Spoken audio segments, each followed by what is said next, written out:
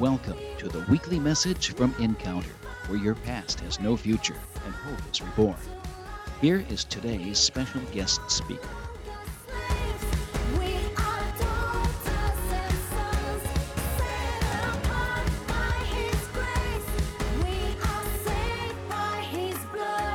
The book of Romans, chapter 8, beginning our reading with verse 36. And I'm reading from the New King James translation. It says, "As it is written, for your sake we are killed all the day long. We are counted as sheep for the slaughter. Yet in all these things we are more than conquerors through him who loved us.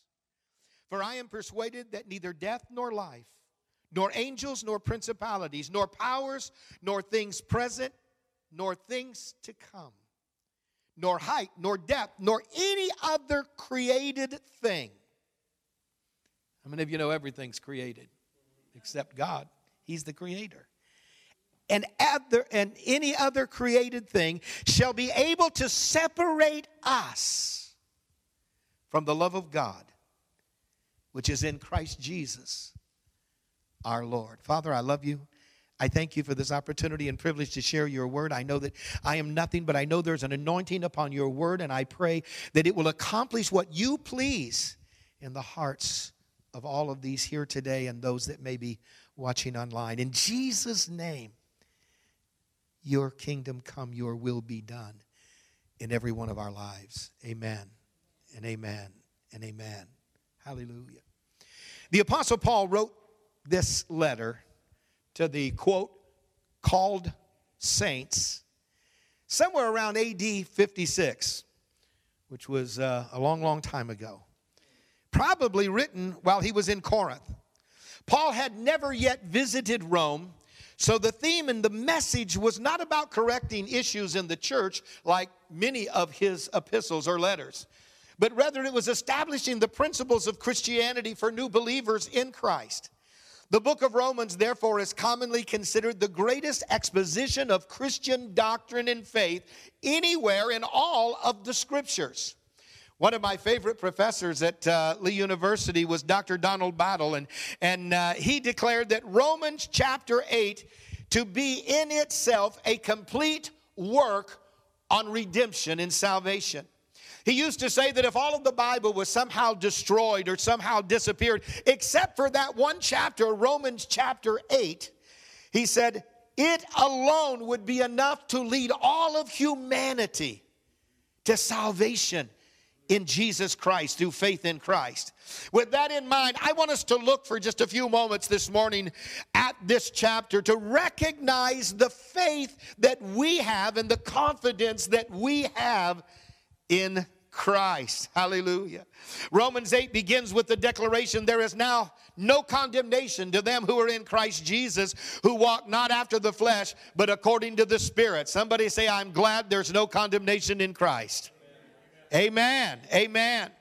The chapter ends by saying, for I am persuaded that neither death nor life, nor angels, nor principalities, nor powers, nor things present, nor things to come, nor height, nor depth, nor any other created thing shall be able to separate me from the love of God, which is in Christ Jesus our Lord. Actually, it says separate us from the love of God that is in Christ Jesus our Lord. I just like to personalize that. Nothing's separating me from my relationship with the Lord Jesus Christ. Amen. Between verses 1 and verses 39, we read some verses like, and some of them you're going to see up on the board this morning if you don't have your own Bible available. Like verse 2 that says, the law of the Spirit of life in Christ Jesus has made me free from the law of sin and death. The word law here could be translated authority or dominion.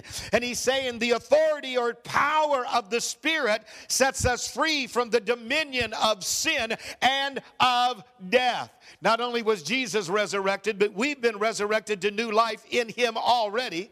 Eternal life doesn't begin when you die. It begins when you die out to the world and you're born again and come into the kingdom of God through faith in Jesus Christ. And that life has already begun. In fact, I've told many people in my life that if there was no heaven to gain or hell to shun, I would still rather live the life that I'm living than anything that I know, because I already have experienced redemption in Christ. I already know the Father who loves me. I know the Son. I know the Holy Spirit who lives in me. I recognize that the life I have is far better than anything else I could experience in this entire world. And I've known that from the time I was a boy. In verse 11, the Bible said, if the Spirit of him who raised Jesus from the dead dwells in you, he who raised Christ from the dead will also give life to your mortal bodies through his Spirit that dwells in you. I'm so thankful that every day of my life I can experience the presence of God. Someone said, how do you know that God is real? Well, he lives in me. I experience him every day. There's an old song of the church that they used to sing that says, you ask me how I know he lives within my heart. I'm telling you, the Holy Spirit lives in me, and I experience him every day. The world would say it's okay if you talk to God. You're just crazy if he talks back to you. Well, I'm here to tell you, he talks back to me every single day. I hear his voice in my heart, in my mind, in my spirit. We walk together. We talk together. I drive down the road, and sometimes I think people are probably wondering what channel that I'm listening to on the radio, when I'm just talking to God and he's talking back to me, and we're enjoying blessed fellowship. I don't know that if I could live, but I certainly wouldn't want to live without the fellowship of the Holy Spirit that lives in me. He quickens me and enables me and strengthens me and comforts me and helps me every single day of my life. Hallelujah. Temporal life and eternal life are secured by the Spirit of God that lives in us. Can somebody say amen? In fact, in John 10:10, Jesus said, I come that you might have life and have it more abundantly. And that's true in this world as well as in the world to come. In verse 15, it says, for you did not receive the spirit of bondage again to fear, but you received the spirit of adoption, by whom we cry, Abba, Father. Fear is bondage. But the revelation of our adoption into the family of God produces freedom. Freedom from fear. Hallelujah. We should fear no one because God lives in us. In fact, we should fear nothing because God lives in us. Paul then gives us 4 powerful promises to enhance our confidence in the love of God. Verses 16 and 17. We are children of God and joint heirs with Christ, if indeed we suffer with him, that we may also be glorified with him. We are the brothers and sisters of Christ, and as joint heirs we will suffer with him, as well as eventually be glorified with him. God did not exempt his Son from suffering. We just looked at Holy Week. God did not exempt his Son from suffering on the cross. You remember when he was in the garden praying, if there's any other way, let this cup pass from me. Nevertheless, not my will, but thy will be done. And we know that it was the will of the Father for the Son to die upon the cross. In fact, he endured all the suffering before the cross for our benefit and for our blessing. And the God that did not exempt him from suffering does not always exempt us from suffering. You know, if you've been alive for more than a few weeks or a few months or a few years, you know that there is some suffering that we go through in the world that we're living in. But here's the promise. The promise is that our suffering will never be in vain, but will lead us to being glorified just as Jesus went through suffering and then was glorified. In Ephesians 2 and 6, Paul declares that we are already seated with Christ in the heavenly realm. The Apostle James and Peter declares that our sufferings perfect us or mature us. Our suffering will be beneficial in the light of eternity. And let me just say here that sometimes our suffering isn't even for us. It's for somebody else. Sometimes we go through through some suffering like a woman going through suffering in the birth of a child. She's not suffering for her sake. She's suffering for that child that she's bringing into the world. But his promise is, even though there's suffering in this world, it will not be in vain. If we trust him, if we believe in him, then we know that we will be glorified with him as well. In fact, in verse 18, he says, our present sufferings do not compare with the glory that shall be revealed in us. And then in verse 26, he gives us a second promise. The Spirit also helps us in our weaknesses and makes intercession for us. What a promise. I know that one of the reasons the Holy Spirit comes into us is to transform us, to help us to become what God has originally created us to be. Sin messes up your life. It messes up all of our lives. And all of us have sinned. All of us have fallen short of the glory that God intended for us to have and be when he created mankind. But in spite of all of that, the Spirit of God has come in as the Spirit of adoption. We are now the children of God. We have been delivered from our sin and from the authority and dominion of sin. And the Spirit who lives in us, that promise is that he will intercede for us. I love that chorus that says that God is not against us, he's for us. He sent the Holy Spirit to live in us. And that Spirit, the Holy Spirit, intercedes for us constantly, all of the time. In our weak moments, in our difficult moments. We are never alone in times of suffering or difficulty or trouble or trial or temptation, because the Holy Spirit who lives in us, if we're a child of God. In fact, the Bible said you can't be a child of God if the Spirit's not in you. But if the Holy Spirit is in us and he comes in when we accept Christ as our Savior and as our Lord, the Holy Spirit is there to help intercede with us and through us and for us. He is our prayer partner while we are in this world. Think about that for just a moment.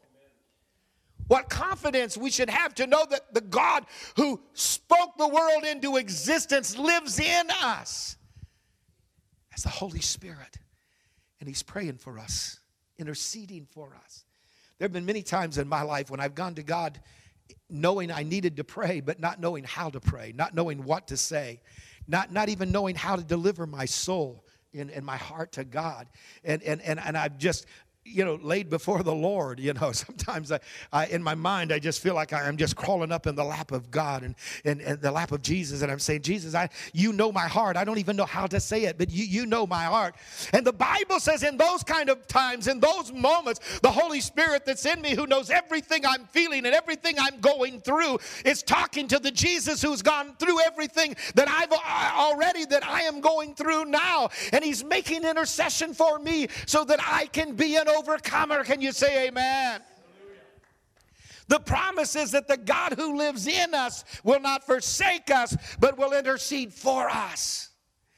And then the third great promise is Romans 8:28, and it's one of my favorites, probably one of your favorites. It tells us that God will exploit our difficulties for good. What? Yeah. God will exploit our difficulties for good. He says, and we know that all things work together for good to those who love God and to those who are the called according to his purpose. And people that don't know him don't understand that. In fact, people who don't know him think that when we say that, we've probably never gone through anything. Well, I preached a sermon one time and I said, I know a thing or two because I've seen a thing or two. And I have seen a thing or two.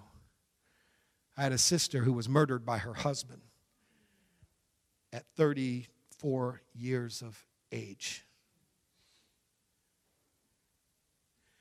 I know what it is like to lose someone that you love greatly in an awful way.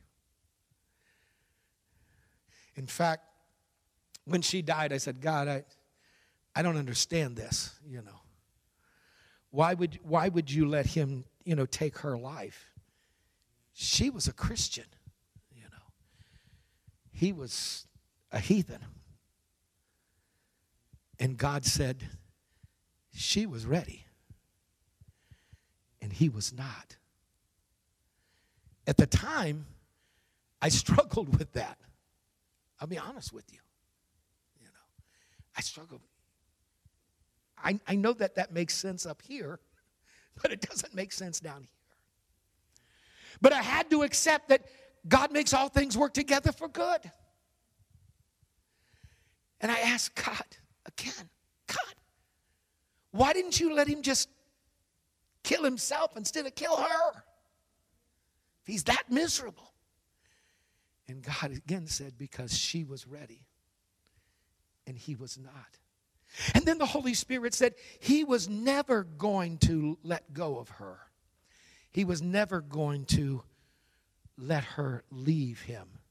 She was in the process of getting a divorce at the time. She was buried the day her divorce would have been final.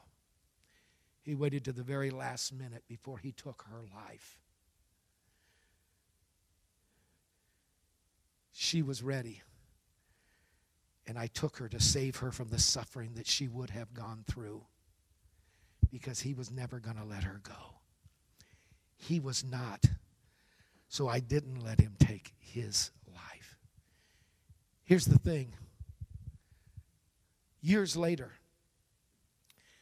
that husband that killed my sister, after getting out of jail and after going on with his life, developed cancer.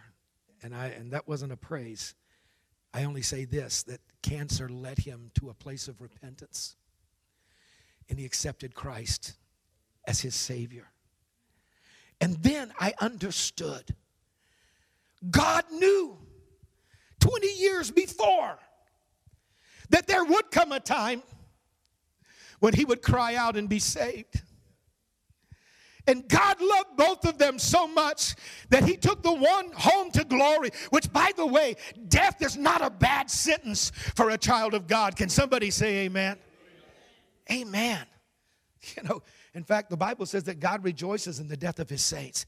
And so she got her reward a little bit early, but God spared his life until he could get saved, until he could get right. And I come to understand this. The promise of God is that he will exploit our difficulties for ultimate good if we are committed to his will. All things, even hardships, even sufferings, even bitter disappointments, even unfair treatment, no matter what you go through, God will use it for ultimate good and his ultimate purpose and plan if we are committed to him and his plan for our life. I rejoice in the grace and the mercy and the goodness of God. Nothing will derail us from God's will if we choose to surrender to him. In verses 31 through 35, let me go on. Verses 31 through 35, Paul asks, who can be against us? Who can challenge us? Who can condemn us? Who can separate us from the love of God? There's no one on this planet. You can blame other people for your mess. And other people may be involved in your mess. But no one can separate you from the love of God in Christ Jesus. He then says, what can separate us? Tribulation, distress, persecution, famine, nakedness, peril, war, the sword. None of these things. Because that fourth promise in verse 39 says, yet in all these things we are more than conquerors through him who loved us. Conquering means overcoming, becoming a victor. We defeat every challenge through our relationship with Jesus, through trusting in who he is and everything he has done for us and everything he has promised to do for us. I used to think of Romans 8:36 through 39, the text for this message, as Paul's declaration of the power of God's love, as though his love was like a strong grip on me and nothing could pull me out of his hands. But the more that I studied these scriptures, I came to a different understanding. I believe that Paul's declaration was not just about the power of God to hold on to us, which is true, but also about the power of Paul's commitment to the God who loves him.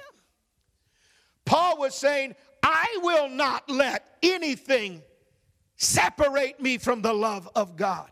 Because the truth of the matter is, the only one that can separate you from God's love is you. Only you. No one else, no matter what anyone else does, no one can separate you from the love of God. We're not saved by God's love alone, but by our surrender to his love. Those of you that have been around a while know that love has to be a two-way relationship or it doesn't work. You know? Has to be a two-way relationship. That's true with God, just like it's true in human relationships. When I would counsel with people before getting married, I would tell them, unless you're both winners, you'll eventually both be losers. You know, and of course, you know, young couples getting ready to get married think, what are you talking about? You know, we're in love, you know, everything is wonderful. I said, the choice you make and who you marry is a big choice. It's an important choice and decision. I said, but the decisions you make after you get married are just as important. Hello? Amen. Amen. Because erotic love and romantic love will not keep you and sustain you. My wife and I just celebrated our 49th anniversary. Believe me, when I married her, I knew she was a great gal, but I had no idea. I loved her with all of my heart then, but in 49 years, my heart has grown a whole lot. My understanding has grown a whole lot. I told someone the other day, when we got married, we were kids. And I said, I knew that I loved her and I knew I wanted to spend the rest of my life with her, but I had no idea how to be a good husband. In fact, I had to learn that in some ways I was a selfish jerk. And I had to learn that godly love is selfless love. And that when we talk about agapeo or agape, as we say most of the time, really the Greek word is agapeo, and it basically describes a love that says, I want what is in your best interest. I wish that was true when I got married. But I got married in visualizing all the things she could do for me. But I learned that relationship has to be a two-way street. And then eventually I learned that's why God talks about our relationship with him in the sense of a marriage relationship. He compares it so many times because that's true in a marriage relationship too. People can stay together for years but not love each other. And people can love each other but not understand the depths of love and commitment. But it has to be a two-way relationship. Who can separate you from the love of God? No one but you. If you choose not to give up. And you see, my thoughts changed because when I went back and started looking at all these scriptures in Romans 8, yeah, there's no doubt that God's love is this great, powerful force. But I realized that he was also telling them, but you are a new creation. You are a new person. You have a new life. You have a new family. You have a relationship that is guaranteed to bring blessing into your life if you will just walk in his spirit, if you will be led by his spirit. In other words, if you will follow the Lord and do what is right, then you will experience a love relationship that nothing else in this world can provide for you. Nothing. We conquer every battle, not because we don't have battles, but because we know that the God who loved us enough to die for us and who loved us enough to live in us is the God who said, I'm coming back for you, and we will live together forever. Hallelujah. I'll be honest with you, I don't know what eternity is. I can't really fathom that. I can't fathom time having no meaning anymore. In fact, my wife and I used to fight about time all the time. One of our biggest fights in our marriage was, trying to be on time for someplace. We finally just got to the place where, if that's the worst problem we have, we'll be okay. We will make it. We're not going to let that destroy our relationship. And there's some things in this world that we have to let go of in order to have the kind of relationship that God wants us to have. That's true with Him as well as it is in our human relationships. We conquer not because we win every physical battle we fight, but because we don't lose faith, even when it feels like we're losing the battle. Our grip on God must be strengthened by our faith in Christ. The 3 Hebrew children remained confident of their faith in God before they were thrown into the fiery furnace, not after they got out. Hello?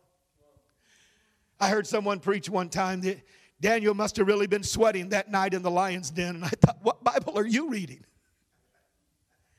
Daniel wasn't sweating at all in the lion's den. In fact, he laid down and slept. It was the king who ordered him into the lion's den that didn't sleep. He was the one that was worried. Why? Because he didn't have the same confidence that Daniel had. Daniel wasn't sweating obedience to God because he knew that obedience always brings blessing. And he knew that in his obedience to God, that God would provide for him. And by the way, if God chose to take him, doesn't really matter if it's a fiery furnace or if it's a lion's den or if it's on a battlefield or if it's in your own house. When it's your time, God will take you. Until then, God's going to love you and reach out and minister to you and call you. But His love alone will not save you. You have to respond to that love. His love only gives you the opportunity for this glorious life. Hallelujah. It's our response to His love that makes all the difference in the world. Paul said, nothing can separate me from the love of God. Paul was trying to encourage those Roman believers who were living in a time, sometimes this world has gone crazy. Yeah, well, that world was crazy too. In fact, anywhere the devil is in any kind of control, it's crazy. And he was writing to those Roman Christians who had come to know Christ in a world that was so heathen that they thought killing people was a game. And he said, trust the Lord. Be confident. Nothing can separate you from the love of God if you choose to trust Him and obey Him.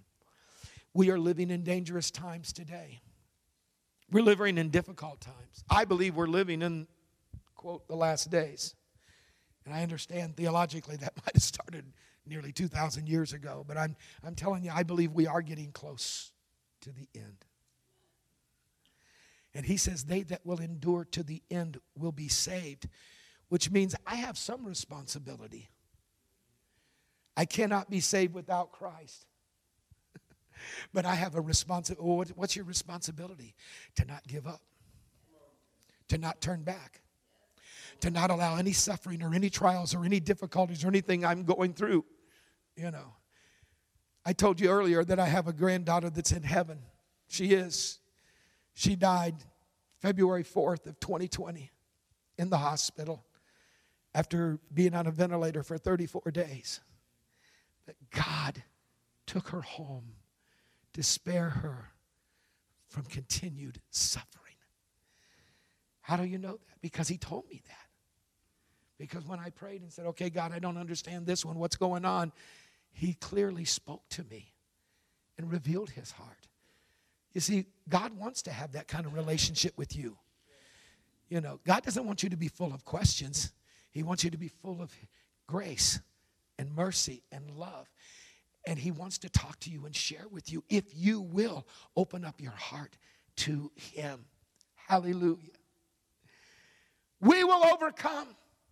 And he says, we will be glorified.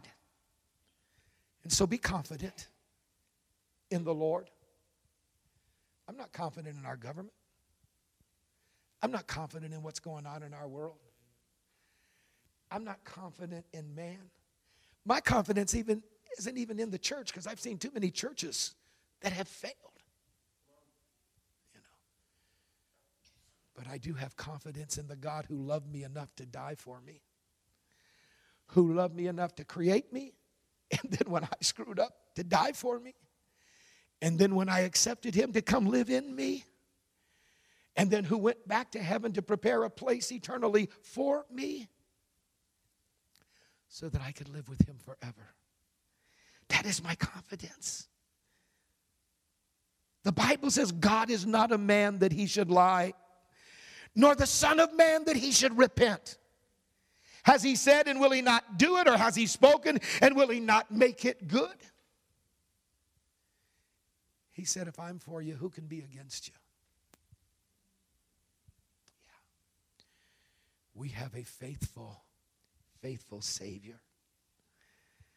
Proverbs 27:1 says, boast not thyself of tomorrow, for thou knowest not what a day may bring forth. My goal in life can't be to make it to a point where before I die, I come to Christ. Because we have no guarantees. We have no guarantees. Even with the pandemic, I have lost several good friends. And they weren't in their 80s and 90s. One was 57 and the other one was 46 or 47. Does that bother you? They were ready to go. It saddens me because I'm going to miss them. But it doesn't hinder my confidence in God. I spoke to a man a couple months ago. I had breakfast with him for 2 hours. And he said, when your granddaughter died, how did that affect your faith in God? Did it challenge you? And I said, no, not at all. Because God told me why he took her. I said, it didn't challenge me. I said, it just gave me one more reason to look forward to heaven. I got a lot of loved ones and a lot of friends there. And I am looking forward to seeing them again, but they'll have to be on standby, because when I get there, the first person I want to see is the one with the nail prints in his hand. Because he died for me. He lived for me, and he died for me, and he rose for me. And when he came up out of that grave, and after paying my punishment, he chose. God, who is spirit, chose to remain in human form because he was committed to me. Do you ever stop and think about that? After Jesus died on the cross and went to hell and was resurrected, you know, he was God the Spirit before he was God in flesh.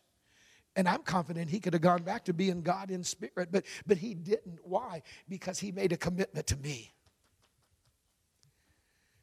And so even though there is God the Father, Son, and the Holy Ghost, the Son will always be in some glorified human body because of his commitment to me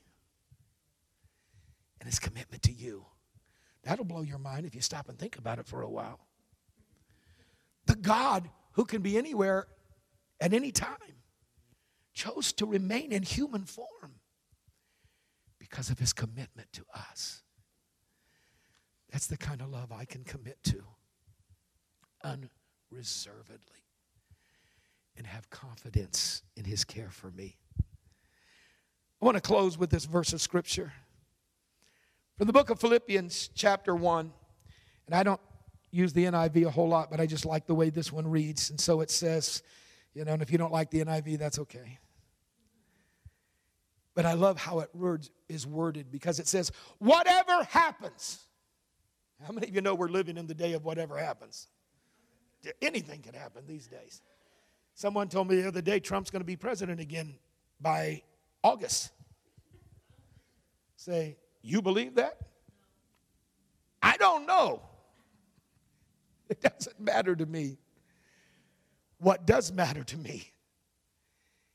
He says, whatever happens, conduct yourselves in a manner worthy of the gospel of Christ. Whatever happens. Whatever happens. Then, whether I come and see you or only hear about you in my absence, I will know that you stand firm in one spirit, striving as one for the faith of the gospel, without being frightened in any way by those who oppose you. This is a sign to them, that they will be destroyed, but that you will be saved, and that by God. I remember a guy named Steve Burnett many, many years ago. He was out doing street work, and he was in a notorious town in Tennessee. A lot of stuff goes on in that town, Newport. And there was a bunch of guys sitting on a porch, and he went up on the porch to just share Christ with these young men. A guy pulls out a gun and sticks it right in his face. He said, don't talk to me about God. Right now I'm God, because I'm deciding whether you live or die. Steve smiled at him and said, before you pull that trigger, you might want to think about whether or not it's God's will for me to die. He said, because if it's God's will for me to die, yeah, you'll pull the trigger, you'll blow my brains out, and you've done me a favor. I'm going to heaven. But if it's not God's will to take me, then that gun's probably going to blow up on you, and you'll be going out into eternity. He said, so make your decision. The guy stared at him for a few seconds, and then his hand began to shake. And then he said, leave me alone! Ran off the porch. Ran from the man of God. Why? Because he couldn't scare Steve about going to heaven. Hello. But he was scared about going to hell. I want to tell you, have confidence in the God that you serve. Because whatever happens, stand firm in the faith. In fact, he doesn't just say stand firm in the faith. He basically is saying stand firm in unity. The devil's job is to try to divide all of us to hate each other. The world's full of hate.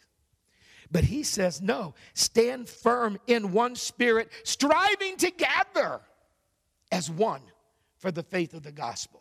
Stand firm in unity. Stand strong with courage. Stand faithful in obedience. And then whatever happens, know that God is in control.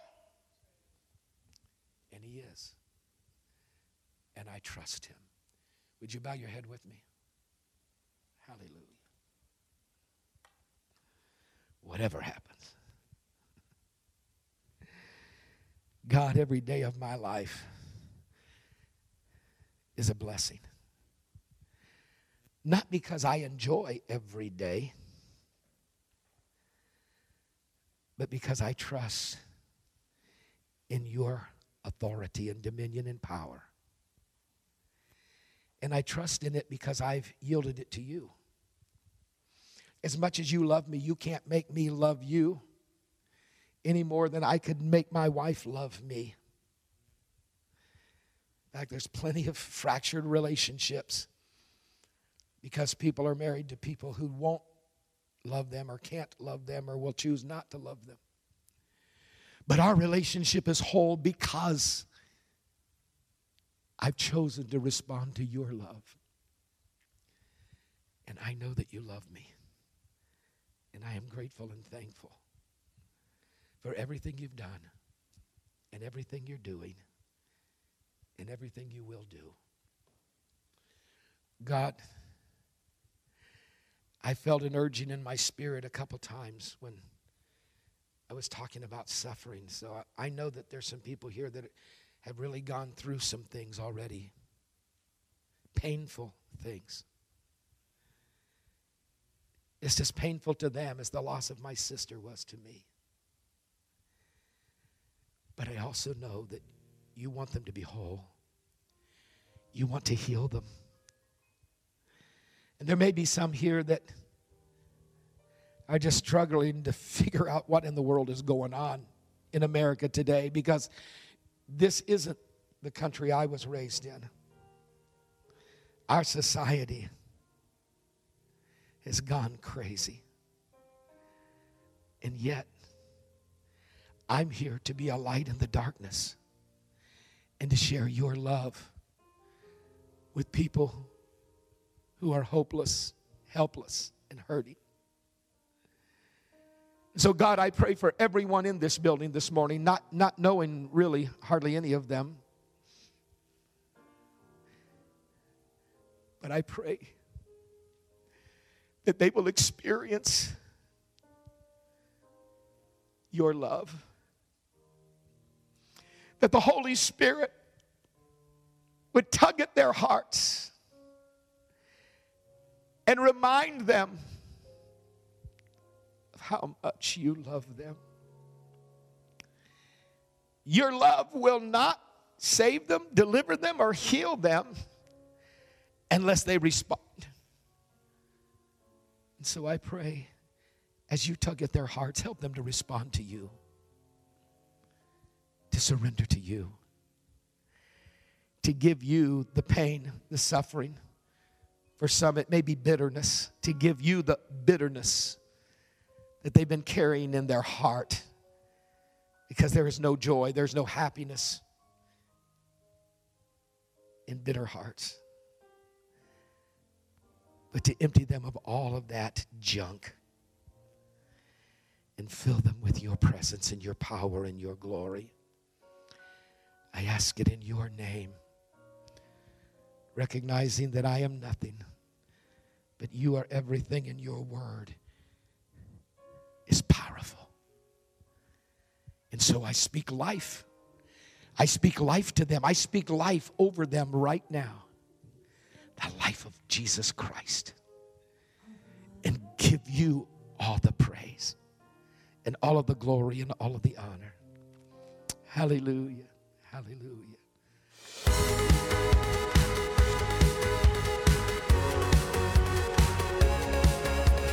God so loved the world that he gave Christ to die. That's our special guest speaker today at Encounter. All of our guest speaker messages can be downloaded from our website, godenc.com. Messages from Bishop Michael Rice are freely available on iTunes. Find us on Facebook under Encounter.